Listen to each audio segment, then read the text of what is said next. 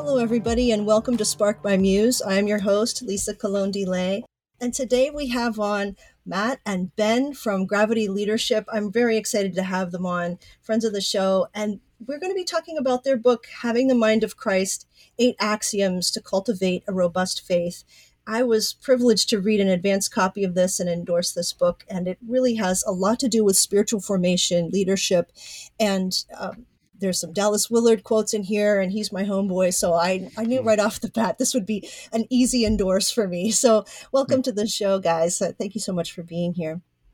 Thanks, Lisa. Great to be with you, Lisa. Thanks for having us. Sure. And I want to hand it off to you pretty soon to just explain what is Gravity Leadership and what you're up to, as well as you are co-pastors at a church, and you can explain that too. I'm sure that the book is a help as a resource for the people that you coach and consult. But I just wanted to read what these axioms are, because I'm not in a leadership position specifically myself. I'm not really reading this as a leader or a pastor specifically, but I think that this really has an overflow to a lot of people in my audience listening. And by the way, the promo code is Spark22, before I forget to say that.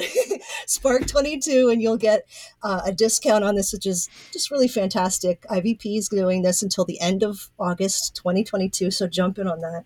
But the axioms are, number one is God is love, so it's all about love.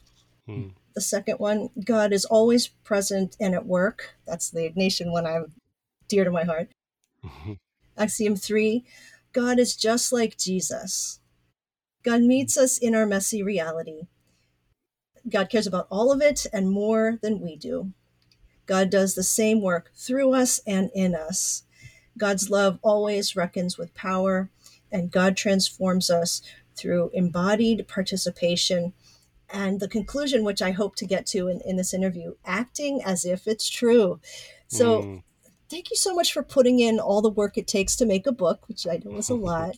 And maybe you guys can just take turns a little bit explaining what you're up to with Gravity and the rest. Yeah. Ben, you want to do Gravity? Sure. Yeah. Make a plan here on the fly. Yeah, sure. So the book does flow out of the work that we do at Gravity. We coach and train Christian leaders and others, but focused on leaders, to root their lives and their leadership in the love of Christ, which kind of sounds, I don't know, every time I say it, I'm like, well, what does that actually mean? That's what we talk about. But we do a lot of, coaching and training of leaders to basically make their leadership less of a matter of pragmatics, less of a matter of like, how do I get my church bigger? How do I make sure people are doing what I want them to do? That kind of thing. And rooting it in, what we might call just spiritual leadership, of actually being able to notice what God is up to in and around us, and open up space and train others to create a community that actually knows how to discern what is God doing in our midst. How do we follow Jesus together as a community? So that's our heartbeat. That's our passion. We seek to make that super practical for leaders. And that's what we've been doing for about 7 years, something like that. So that's Gravity. And these axioms, I can connect those dots after a bit here about the axioms, about where they came from. They came out of our discipling of leaders locally in our church, and also came out of some of the glass walls that we kept hitting as we were trying to coach different leaders, that kind of thing. So, but yeah, it's a bit about Gravity.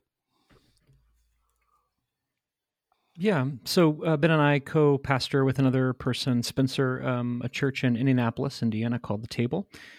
And that came out of essentially Ben and I feeling like we'd done some work with a parachurch organization prior to starting Gravity, and wanted to continue that work, but stay rooted in a local church, and decided that we would plant one here in Indianapolis. So we started a church in Gravity in the same year, which was a bit crazy. For two guys that don't necessarily, we don't get filled up and energized by starting new things all the time. And so to have two things start in 2015 unintentionally and coincidentally lines up with sort of a massive cultural earthquake that's been going on for the last 7-8 years, which has made both Gravity and the Table, things keep shifting and changing, and we have to continue to recalibrate and adjust on the fly. And it's made starting these things, I think, take a little longer than we anticipated. But I'm grateful. Our local church is amazing, great people, and I'm actually on sabbatical this summer. So Ben is holding down the fort along with Spencer and another pastor there, Nancy, and so grateful for that.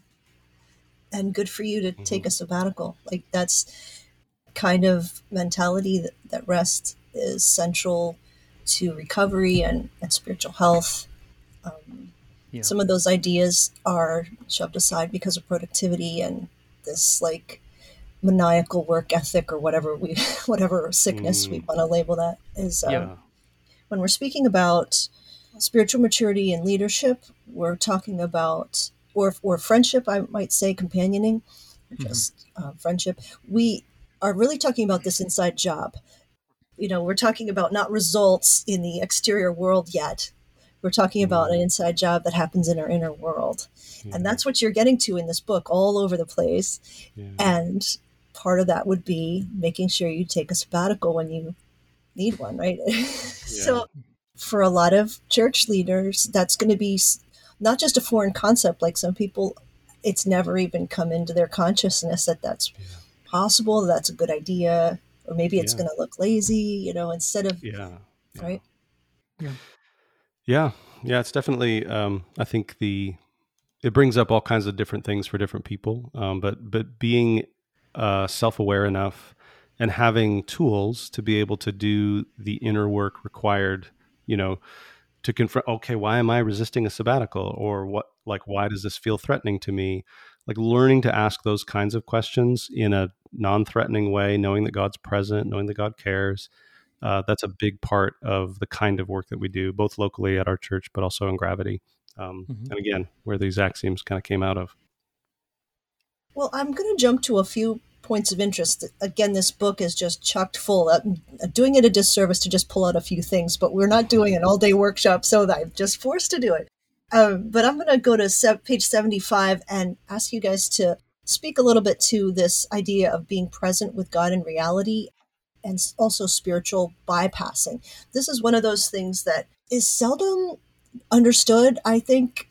I like how you have laid it out here, and I just thought maybe you could speak to this a little bit. People can get into it more in the book, but what are you driving at? Yeah. Well, a previous iteration of this axiom was worded, God is so real, he most fully meets us right where we really are. And we thought it was too wordy. Also, I thought I had taken that from Thomas Merton, but try as I may, I couldn't find him saying that. So it was like, well, I don't want to quote him and it's not him, but I also don't want to not quote him and then, get called plagiarizing. So anyway, we changed it. And so, spiritual bypassing is when we use spiritual practices, prayer, scripture, church, Chris Tomlin, to avoid uncomfortable or unwanted feelings or situations. So Karl Marx is famous for calling religion the opiate of the masses. And I think that spiritual bypassing is when we use religion as a way to avoid or escape our lives.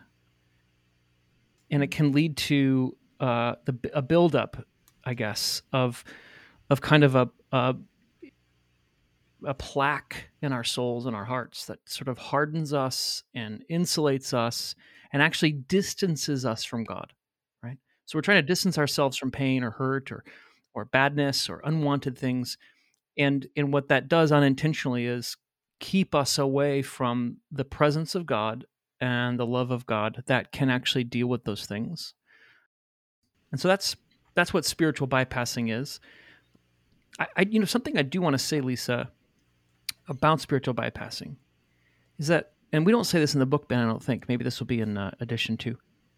I think many of us don't didn't intentionally choose to spiritual bypass if we've done that, but it was a survival mechanism. It was an adaptation, a coping mechanism. And so we don't say this in the book, and I think we need to, that sometimes spiritual bypassing is the best we can do in the moment. It keeps us alive, it preserves us, it protects us, and we're just trying to cope. The problem becomes when a coping mechanism for a crisis situation becomes a way of life. I think that needs to be said as we talk about it. Can you also just give an example of what a spiritual bypass would look like? Tell me what it looks like in regular life. It can be someone visiting you in the hospital and you just lost your daughter to leukemia, and somebody says to you, well, I guess God just needed another angel in heaven. It can be some of these glib phrases like, if God brought you to it, he'll bring you through it.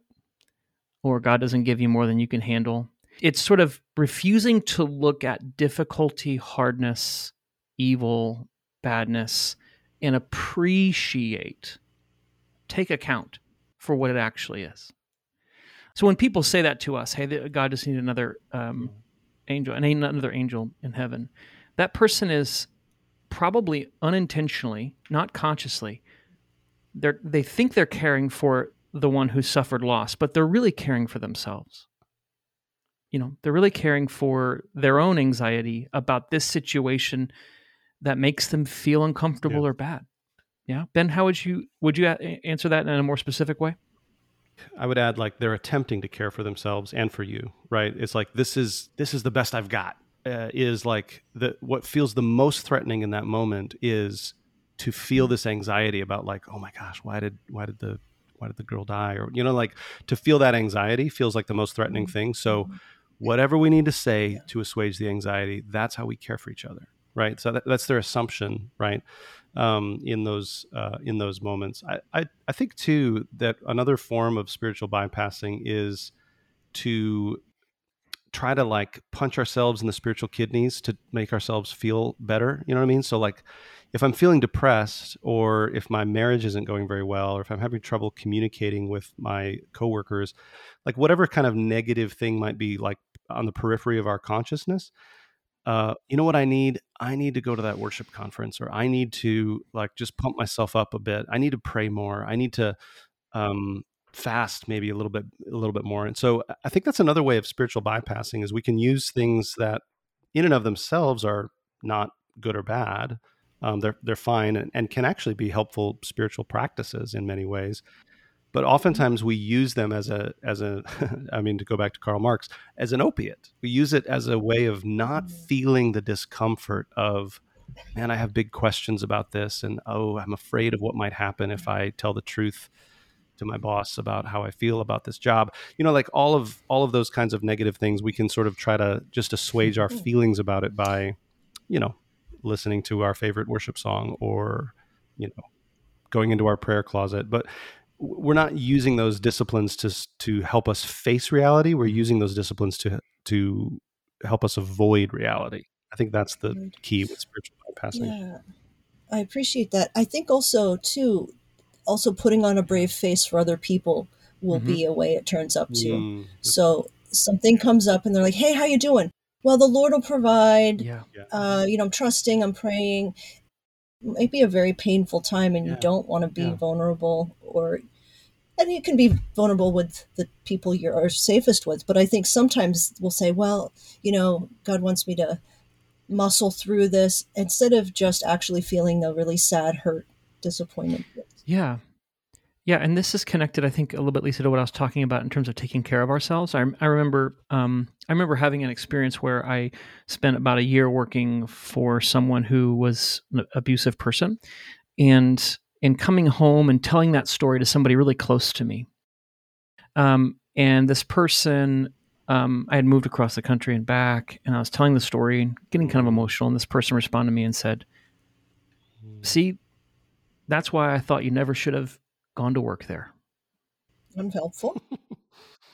Right. And I remembered in that moment, this is why I don't self-disclose to you. Yeah, right. Like, you aren't safe for me here. So I think this is another caveat that I'll go in addition to, Ben. It's not wise for me to entrust myself to people who can't bear that. Right? And it's not spiritual bypassing to say, it was a hard season, but we're back. Yeah. And I have some hope. Because to say any more to that person opens me and that person up to places where we're unable to care for each other. And I think knowing that is wisdom, and it's not unwise to not self-disclose to people who can't bear it. And just good to know, hey, that person just spiritually bypassed. I don't have to get actually blasted with disappointment and hurt and betrayal. It'd be like, that's kind of on them. I'm hurting, but that hurt a lot. But it doesn't actually have to hurt as much when I know what they're doing. They're avoiding feeling hurt too, because that's frightening for them. It's just a great concept. We see it a lot. Once you start looking for spiritual bypassing, it's like, boom, you see it everywhere, right? And just like that, you put that in there because it's really prevalent, like this weed that grows up in like the garden of our heart. And then once you see it, you're like, whoa, okay, I don't have to get slammed every time that winds up interacting, in my life. Yeah. And I'll just say a word too here about why we call these axioms. And you read through them. I appreciate you doing that. But these feel like they're almost like little memes for us to come back to and hold on to. Because in the moment, like when I'm tempted to spiritually bypass, or if I notice myself doing it, like it is really helpful to have something memorable to come back to say, okay, God meets me right in the middle of my messy reality. I don't need to spiritually bypass here. I don't need to feel better about God before I come to God. God's right here, and I can invite, God's present to this messy reality, and I can be present to God in this moment, even though I don't know what to think or how God's at work or what I'm going to do or anything. I can just be here. And it's really helpful to have. So that's what we try to make these as memorable as possible so that they do function as okay, I can grab hold of this in a moment of crisis or difficulty. I don't have to go back and read a whole theology of God's presence. There's a quick little phrase that I can grab onto. Yeah. And the thing about the book and the axioms is that this is stuff you're going to bump into really regularly. You're going to hit it all the time. So the axioms are like showing you the stuff you're going to interact with all the time, and then get kind of a foothold and, okay, I can climb up this mountain a little bit better. Yeah. I'd like to jump over to an exercise you have people do. And in a section around 115, there's this disconnect that we have oftentimes, that God's work in us and God's work through us. And then you invite people on 115 to write a collect, and as an experiment of trust. And maybe you could just explain what you're doing with this exercise, and in this page 114, a little bit of what's going on there. I would appreciate if you could just give our listeners a peek. Yeah. Ben, you want to chat about writing collects? Yeah, sure. So a collect is it's a specific kind of prayer. It's kind of time honored in, Christian tradition. And it's a way of kind of gathering up whatever you perceive God to be doing, or, whatever problem maybe that you're facing. It's a way of gathering those things up and offering them to God and being present to God in the midst of that reality. This axiom is stated that God's work through us is the same as God's work in us. God does the same work through us and in us, is another way of saying it. And we've noticed that there is a tendency for some people to perhaps want God to work through them, but there's a resistance to God's work in them, right? So this is the leader types, maybe that we've talked about, that are eager to sort of prove their value by, hey, my church is growing, or people really appreciate me, and so I'm gonna read in order to have something to share, and so people will like me or appreciate me, that kind of thing. But then there's also another kind of person, I think, that is happy to receive from God and receive from others, but there's a resistance to allowing that work to flow through us. And I think there's something about the exercise of writing a collect that helps us to connect to these things, because prayer is one of the ways that God works through us.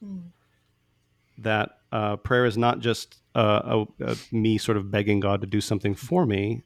Prayer is an invitation from God to say, will you participate in my power at work in the world? Like, it's a way of releasing God's power into the world, actually, through prayer.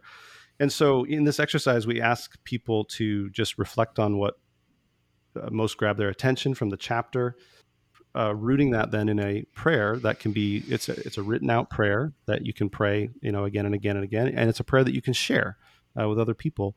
And a collect is, it comprises an address of God, a declaration of some attribute or action of God, a specific request of God, and then oftentimes the reason for the request or the hoped for result, and then a Christological or a Trinitarian finale along with an amen. Writing your own collect, I think, can be a really interesting, and there's a bunch of examples in the Book of Common Prayer and other places. There's people who have begun to do this regularly. But I think writing your own collect out of your own experience can be a really powerful way of meeting with God in whatever reality that you happen to be in, but also then participating in God's power at work in the world by making this very specific request and perhaps sharing that prayer with other people as well, so they can pray with you in that way. Anything to add, Matt? Yeah, I think we need to relearn how to pray. I've said before on our podcast that I mastered divinity 20 years ago and was never taught how to pray. And so it's something that the disciples actually asked Jesus to do.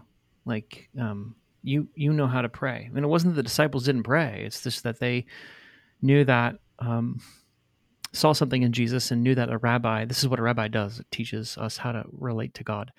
And so one of the things that a collect does is it reorients us in prayer and teaches us how to pray. Yeah. So prayer isn't rubbing a genie or trying to convince God to show up or demonstrating your piety, et cetera, but it's rather a surrender. It's a consent. It's an openness. It's an opening. And just like, when we gather together to sing songs together, we don't all make up the lyrics as we go, because we trust that this person who's written this song has put in good work, and we can give ourselves over to these lyrics. And as we do, sometimes we feel things we didn't know we had to feel or could feel. Sometimes we surrender to the song rather than the song is a accurate self-expression, right? And it's the same thing with prayer. I think moving closer to seeing prayer as something we surrender to and consent to, it actually teaches us to pray in a way that we commune with God rather than using prayer as a way to control God sometimes. Yeah, the transactional. Sure. Right. Yeah, it's interesting how we will objectify God instead of, like, who wants to be objectified, right? It's not a relationship. If you're objectifying, hey, I want something. This transactional thing's so rude. Yeah. But we'll do it. We'll be like, I want this thing to happen. Yeah.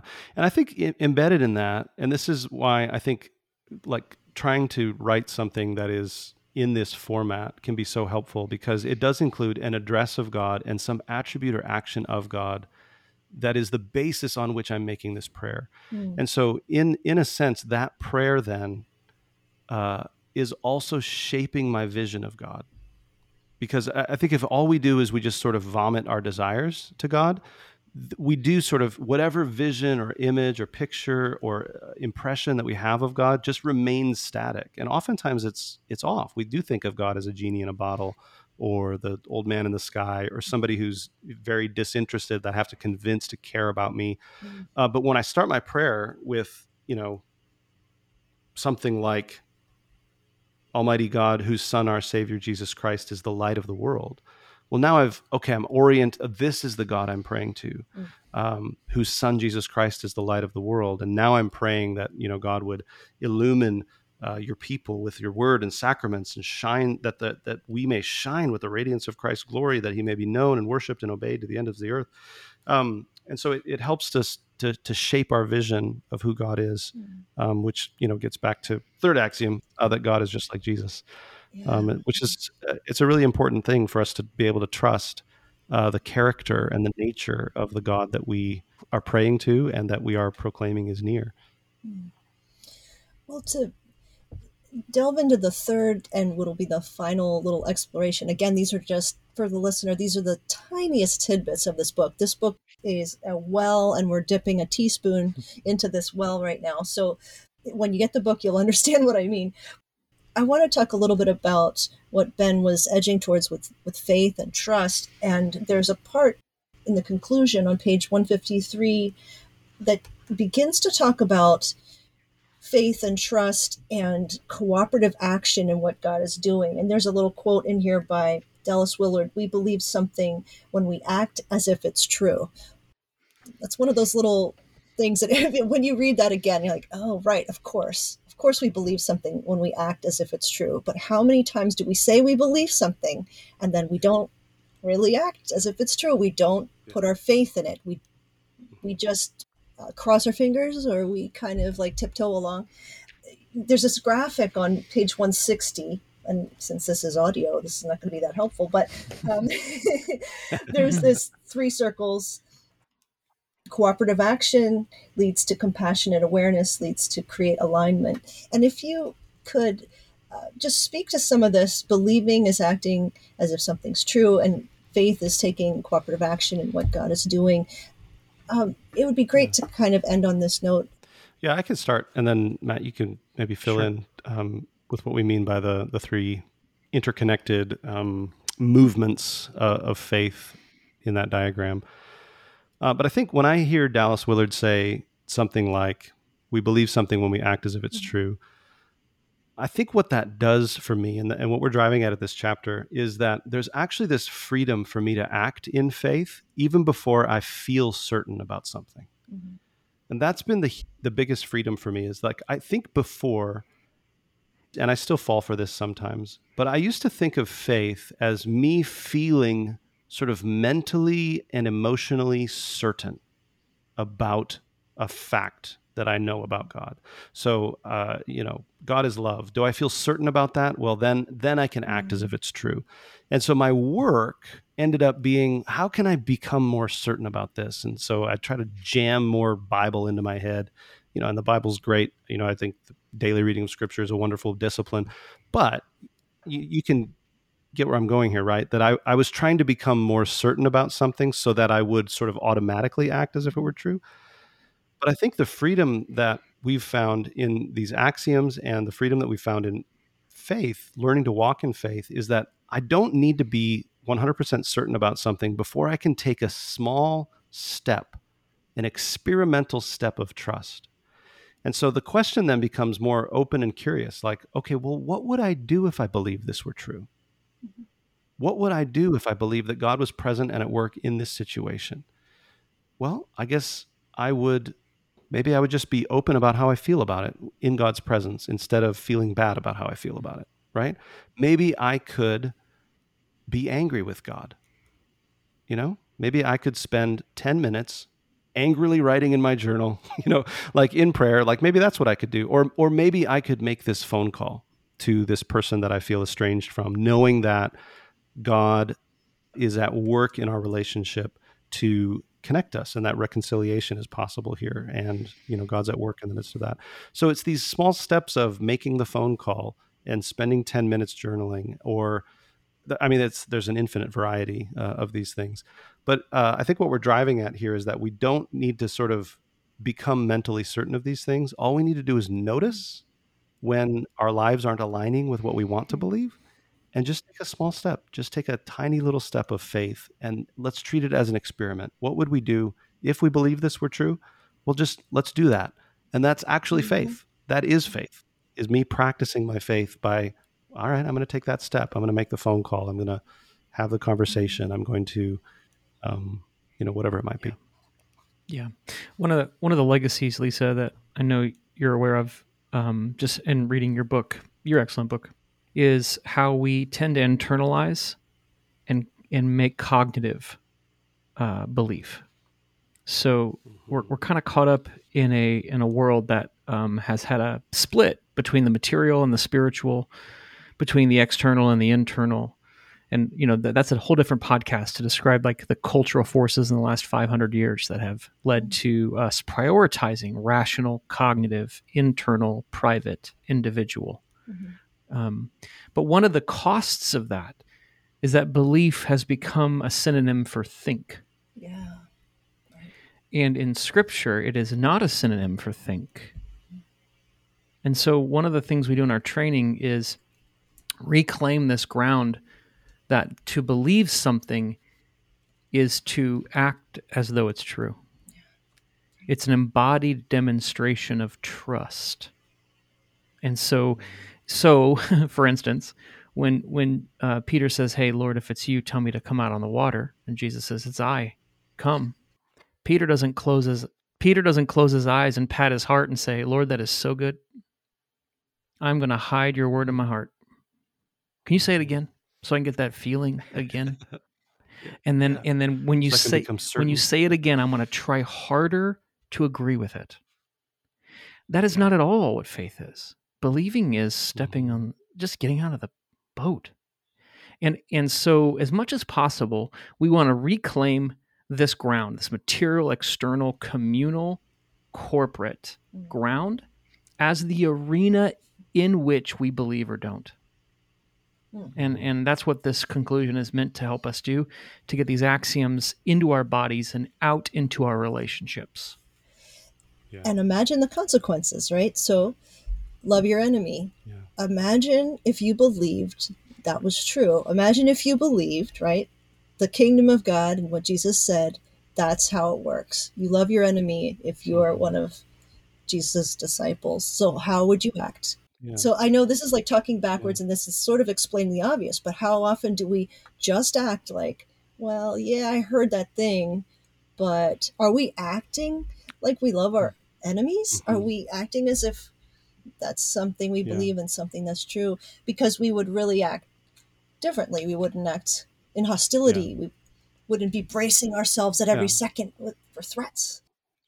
Yeah, I think that gets to just the figure, the diagram that you mentioned, which is a big part of our training of leaders. Actually, there's an expanded version of this that we train leaders in, and I think the movement there. I think your example is great, because the movement there is the curiosity that we do try to train people to practice. And so, for example, love your enemies is a command of Jesus. And I think if I find myself resistant to loving my enemies, if I'm not fully free to joyfully love my enemies, and if I know what that means, like if I know who my enemy is and all of that kind of thing, then I think that's where compassionate awareness starts. Okay, what do I believe about enemies and about God and about myself that's making me resistant? Why am I afraid to love my enemies? And maybe we discover there's lies that I believe about, is God going to keep me safe, or do I need to defend myself? Right? How important is it for me to have a good reputation in this person's eyes? Or there's all kinds of fears and lies that come up for us in the midst of, in the midst of these issues, in the midst of, why is it difficult for me to love my enemies? And we might discover that, okay, I don't believe that I'm safe in terms of this situation. And there's oftentimes a truth about who God is that we do need to embrace in order to maybe step into a situation where it would be wise to. And that specific situation demands a lot of wisdom, because there are certainly certain kinds of enemies that. Yeah, it demands a lot of wisdom to know what does that mean to love our enemies. But taking that experimental step of trust, of loving our enemies, has to be rooted in some truth about who God is for me, and who I am in God, and maybe who I am in community, that empowers me to make that choice and to take that step of faith. Well, we're down towards the end. I wanted to make sure that if there's anything you wanted to say about the book, and again, listeners, that promo is Spark22. That'll help them get some sales going at the very beginning, which would be really great. Support Ben and Matt and what they're doing with Gravity Leadership. I just wanted to give you a chance to say anything you want about the book or the work that you're doing. Yeah, I guess, Lisa, the one thing that maybe didn't come through on this interview that seems central to the book project for me is this book really came out of two things for Ben and I. One is we were coaching and training leaders, discipling them, and we were talking past each other. And we realized we had to name some grounding assumptions that we had, because unless we did that, when we said God is always present and at work, that it wasn't landing. Well, one of the reasons why is because the people had images of God that they didn't want to be present. They were trying to stay away from this kind of God because that God is abusive or toxic or scary, right, or mean. And so really we're naming things as we go. And so these come out of, hundreds and hundreds of discipling leading relationships. But two, this work is also a work for Ben and I, like a repentance, right? So we inherited frames and constructs that weren't faithful. And when they stopped working or did bad work in our lives or other people's lives, we had to go back to Jesus and say, what are we missing? Oh, this is what we're missing, right? We're so busy trying to accomplish things for God that we aren't paying attention to the ground zero of the unbreaking of the kingdom in my own life. Yeah. I can't squeeze breakthrough out of a dry plot of land. And so for other people. So all that to say is, I think this book is then our journey, some of our travel notes of how to reconstruct a faith that's worth, that you would wish on your friends, that you would wish on people you love. And, it's our attempt to say, here's what we've learned about that. Yeah. And I'll just add, the word deconstruction is, a lot of people are talking, about it, but I actually think it's a really helpful, at least a helpful concept, because I think, Matt mentioned that reconstructing a faith that is more faithful and looks more like the faith that Jesus shows us in his humanity. And I think there was some implicit and quiet deconstruction that had been happening for Matt and I for several years, and that's why we started to miss each other, in these coaching and discipling relationships, and learning to articulate what those shifts were, what the paradigm shift was, and not just a shift in sort of the content of the theology, but a shift in the way that we saw everything kind of playing out. And some, like a shift in our glasses prescription had changed, and we were trying to be able to articulate that, and then in so doing, invite others into the same kind of reshaping and shifting of paradigms that we hope look more like Jesus and look more like the world that Jesus saw, the God that Jesus saw, the faith that Jesus was able to inhabit. And so it's an ongoing project. These aren't like the 8 axioms that forever will be the things that everybody needs to believe about God. These are just naming significant paradigm shifts for us, and I think for other people that we're in relationship with, that help us to reconstruct a more faithful vision of who God is. And I think they will continue to evolve. We'll probably discover new things that need to be said, and maybe old things that no longer need to be said. And so this is just part of an ongoing journey for Matt and I. Yeah, I wanted to speak to something you were nibbling at the edges of a little bit, and just kind of drill down into it. Something I covered in my book as well, The Wild Land Within, is that there's this empire Christianity that people in the United States are part of that we don't really realize as white people, and for you guys as white males. And you address this in the book, things about power and coming to grips with, or addressing, confronting, what does it mean to be what you look like in the world? What does that mean for other people that you're leading? And those are really important questions to ask that sometimes just never get asked. And it makes a huge difference to the people you're leading who don't look like you. And so that's one of the things that I was so happy to see in the book, because these questions need to be asked, because we're really living in a time of a lot of flux and a lot of chaos. And it's not made better by the same types of people saying, just listen to my authority. I'm the authority, and my way is the Christian way and the way I see things is the right way. And so addressing those things by having people ask questions of themselves, like, how have I seen my power? How have I maybe misunderstood how I am in the world? Just great stuff to make sure that people are taking a kind of inventory, and I appreciated that. Yeah. Yeah, I appreciate you mentioning that, Lisa. That chapter emerged. You look at our book proposal for this book, and it has 7 axioms. Oh, okay. And so this chapter emerged as we were writing, because of, like, a lot of these other axioms emerged several years ago, but this one is one that's real time. Mm-hmm. It's not like what we need to know about power from now on. It's just what we're learning about seeing our own power. As you mentioned, like, our social location makes this, I think, for us as white, males in America, it makes it actually very difficult, because power has always sort of worked for us. It feels invisible to us. We attribute, the results of our social power to, what maybe our giftedness or our, charisma, or people just like my personality. That's why they listen to me, or whatever it might be. But we're learning real time from marginalized voices and other kinds of people to evaluate power dynamics, and learning to read scripture in such a way that we see, man, this is all over the place. Jesus is always confronting and addressing people differently based on their social location, based on power dynamics, based on this stuff is all over the place, and we're just beginning to see it. And so it's another example of, I think, how this is a living document that continues to evolve as we go forward.